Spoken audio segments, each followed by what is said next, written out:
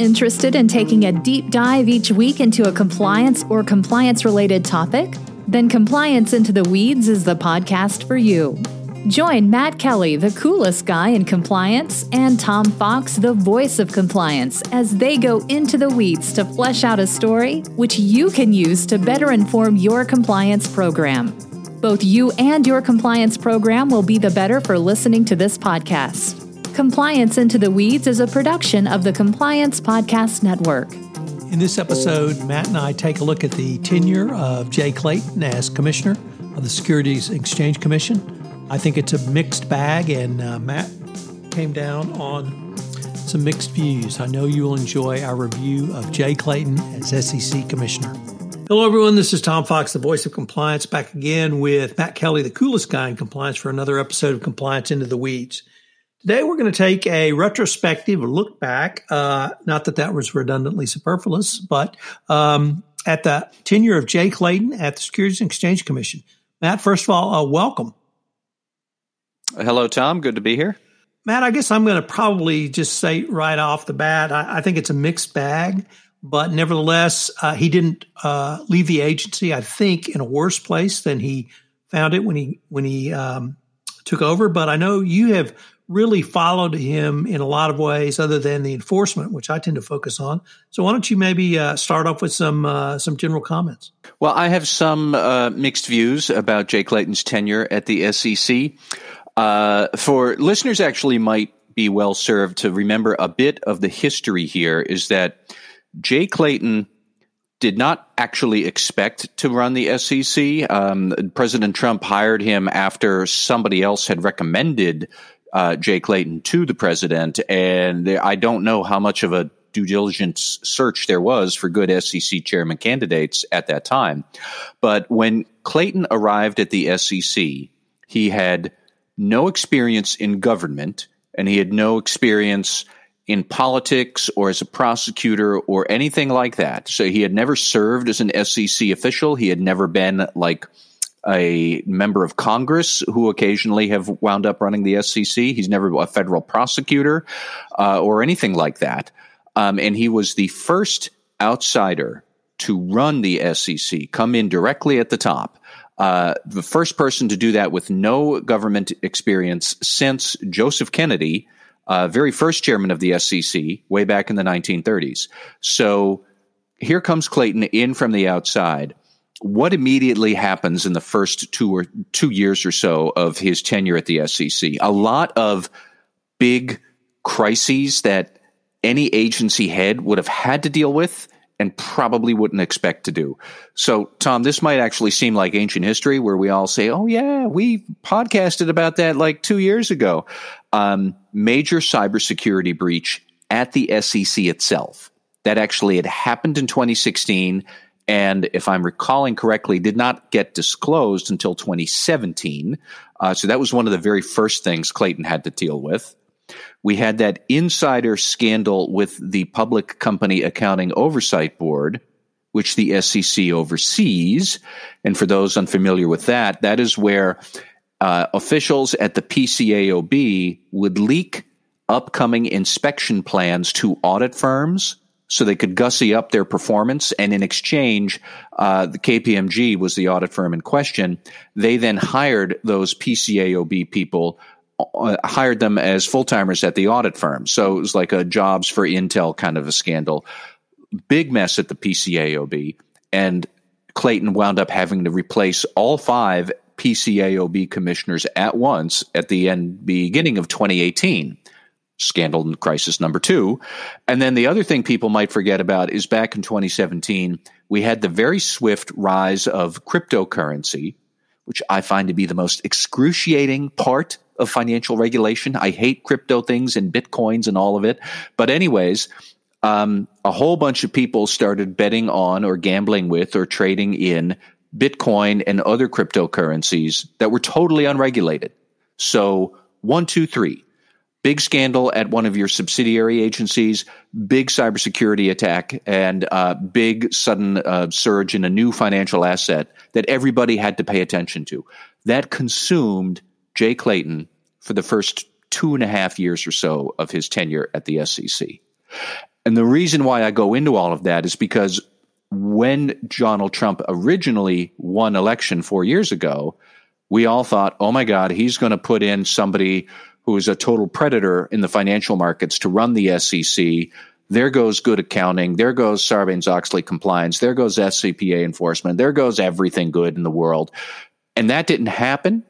Specifically, I think, because Jay Clayton had so many other fires he had to put out right then and there.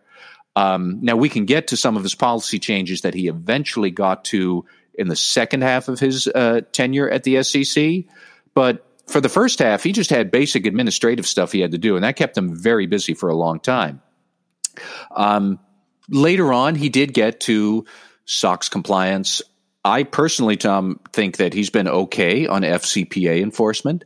And very specifically, we have seen numerous times where the Justice Department declined to bring a criminal case in an FCPA matter, and the SEC jumped on the civil enforcement for books and records anyways, which I know there are some purists out there who would say that shouldn't happen, and legally it can. I think it's perfectly fine, and clearly the commission thought it was fine too, because that happened.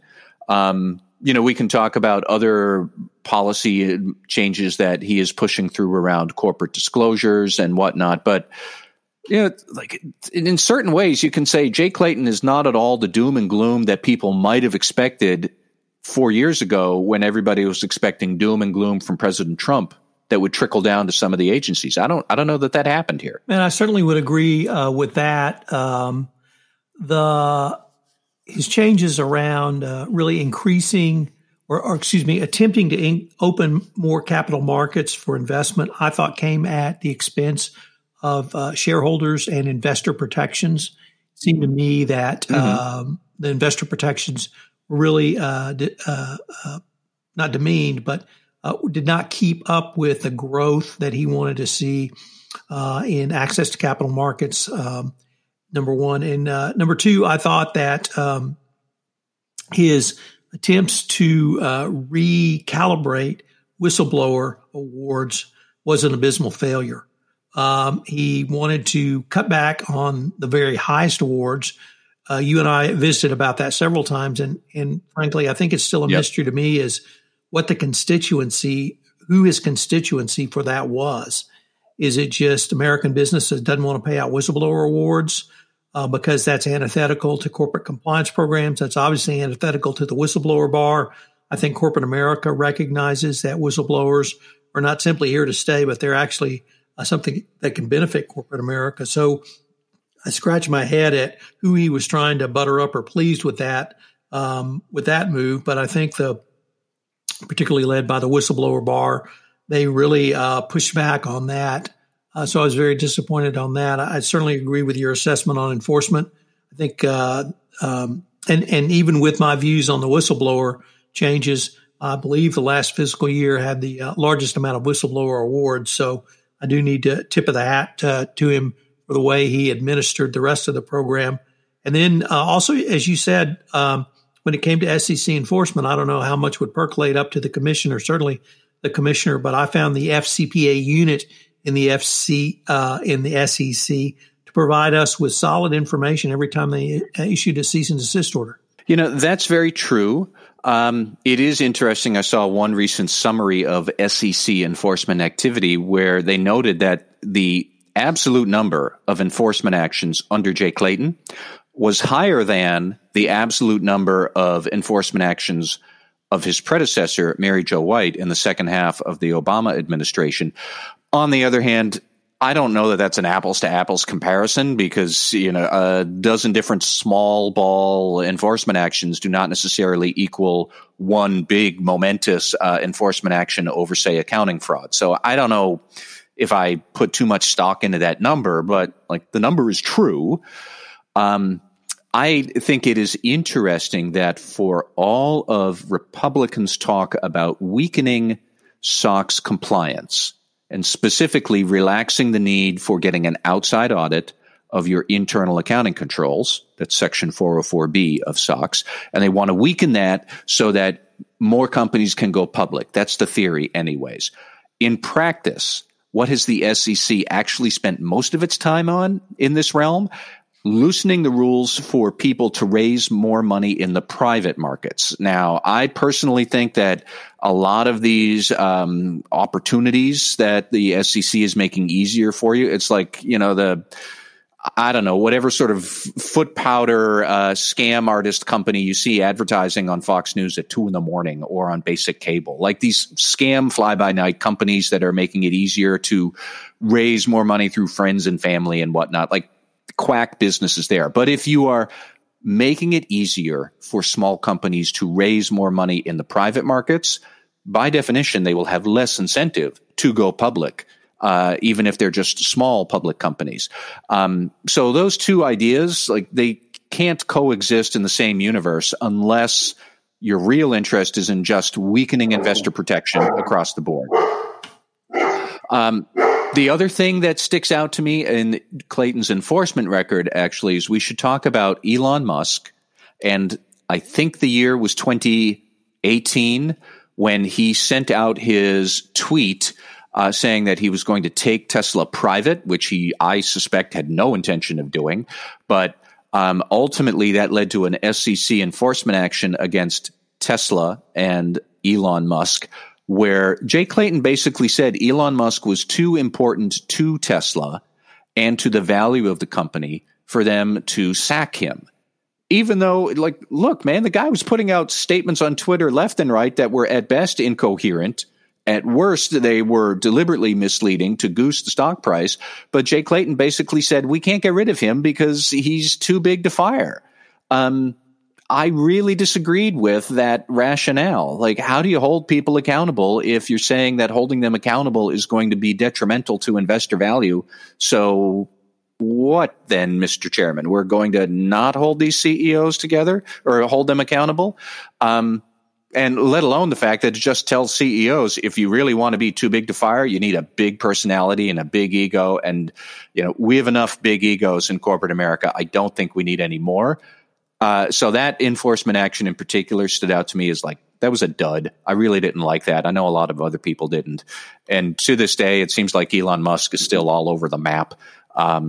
But that was another point of mine that as we look back on the retrospective, that one stood out. I don't know if you had any thoughts about it. So I'd agree with your assessment. Maybe on the flip side, I would point to the Theranos criminal prosecution that the SEC is leading.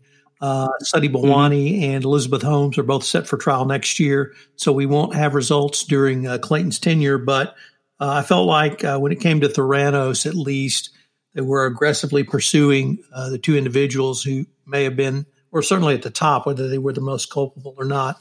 But I do agree with your assessment on Elon Musk, and he basically punted on doing anything to Musk.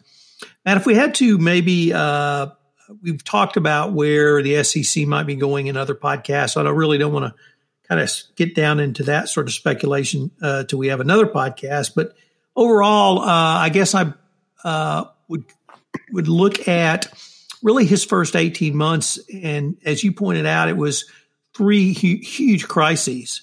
And it doesn't matter what business you're leading, whether that be a private business, a public business, or a government agency.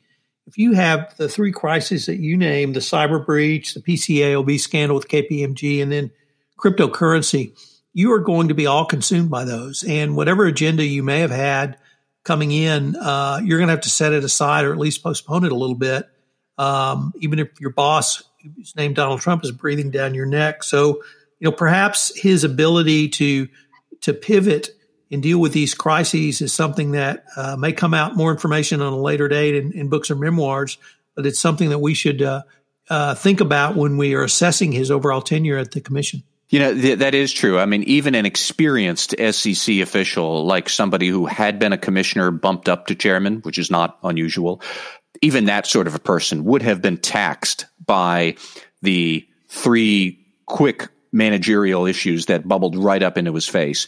And Clayton was coming in without a whole lot of inside experience about how to actually run a commission. He came from a very large law firm where he was a very successful partner, but that's not at all the same as running a big government agency. Tom, two other things that stick out to me about his tenure is, of course, I think first, we should mention that wacko scheme that bubbled up over the summer where Bill Barr tried to fire the U.S. attorney for the Southern District of New York and then move Jay Clayton into that role. And then Jay Clayton actually went along with this, where he said that, no, he wanted some prosecutorial experience to bolster his private sector career that he would eventually return to. This being from one of the best deal lawyers at one of the largest firms on Wall Street. And he stepped into this gigantic mess where the U.S. attorney at the time, Jeffrey Berman, refused to quit. So he got fired, was going to take it to court. And then only this all got pushed aside when his deputy, Audrey Strauss, agreed that she would be the U.S. attorney on an acting basis. She still is. And Jay Clayton would pursue the nomination through normal channels, even though Republicans quickly said, whoa, who? Clayton who? Never heard of him. And this was never going to go anywhere, even if Donald Trump did win re-election. And, of course, now he hasn't. So that's just going to be quite the coda for Jay Clayton.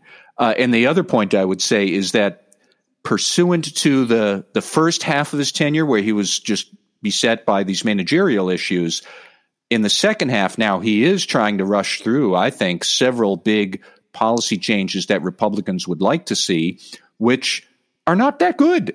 And I mean, not even necessarily if you think they're wise or not, like the proposals, the cost benefit analyses and the research into them had not really been very impressive. I wouldn't be surprised if some of them are challenged in court eventually, including the reforms to the whistleblower law. But for example, one thing that also blew up in his face and just went belly up was that he had proposed vastly exempting many more management funds and hedge funds from required disclosures of their holdings in various companies. It's called the Form 13F, and you have to file that on a regular basis. And he had proposed changing the threshold for that to exempt somewhere on the line of around 90% of all hedge funds and asset funds would not have to disclose that Form 13 anymore. That was rushed through. Nobody liked it. There wasn't really any good analysis for it. It was clearly going to be challenged by somebody somewhere if it came to be. So only a couple of weeks ago, the commission finally said, you know what, we're going to put that on hold, which means it's going to die because Jay Clayton is going to leave by the end of the year. And this is not going to get picked up by whoever runs the Biden administration's SEC. So there's a lot of that has been happening lately, this kind of hurry up offense, which is just leading to a whole lot of fumbles at the very end of his tenure, and the wackadoo thing with the U.S. attorney scam, which I just, to this day, I still can't get over. People thought that was going to ever be a good idea. So, Matt, we've had some really, I think, great dialogue in this podcast, but I was wondering if we might be able to conclude with maybe each of our views. Have they changed from where we started with? And I'll start off so you can end.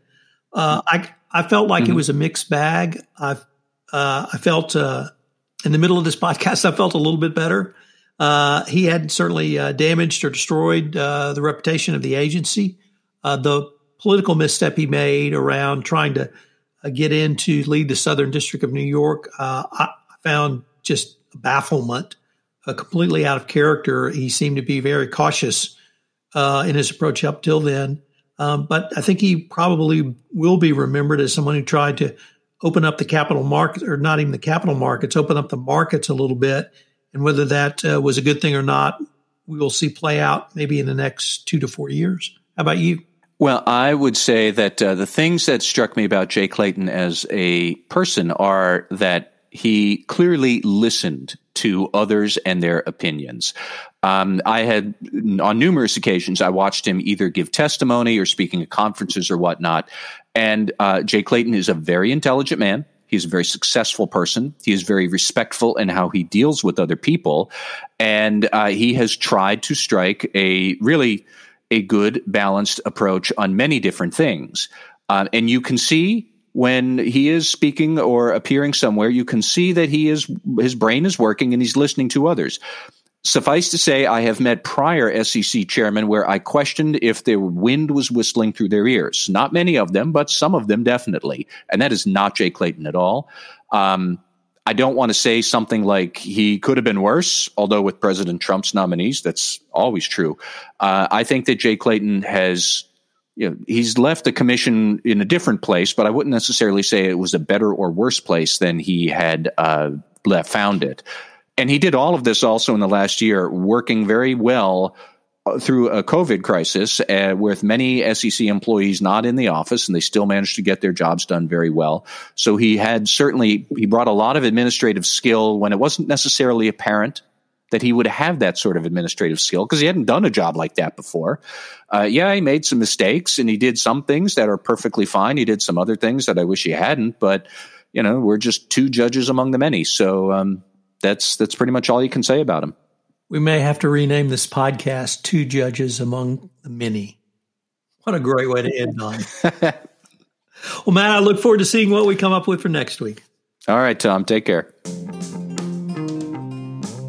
Hello, everyone. This is Tom Fox again. I'd like to thank you for listening to this episode of Compliance Into the Weeds. If you have any questions, you can email me at tfox@tfoxlaw.com. You can email Matt at mkelly@radicalcompliance.com. Also, check out the show notes where I have additional resources available in forms of blog posts written by Matt or myself. I hope you'll join Matt and I again next week where we take another deep dive, literally going into the compliance weeds. Compliance Into the Weeds is a production of the Compliance Podcast Network and a proud member of C-Suite Radio. We look forward to visiting with you again.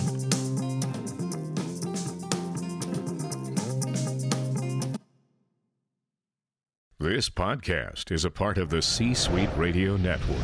For more top business podcasts, visit c-suiteradio.com.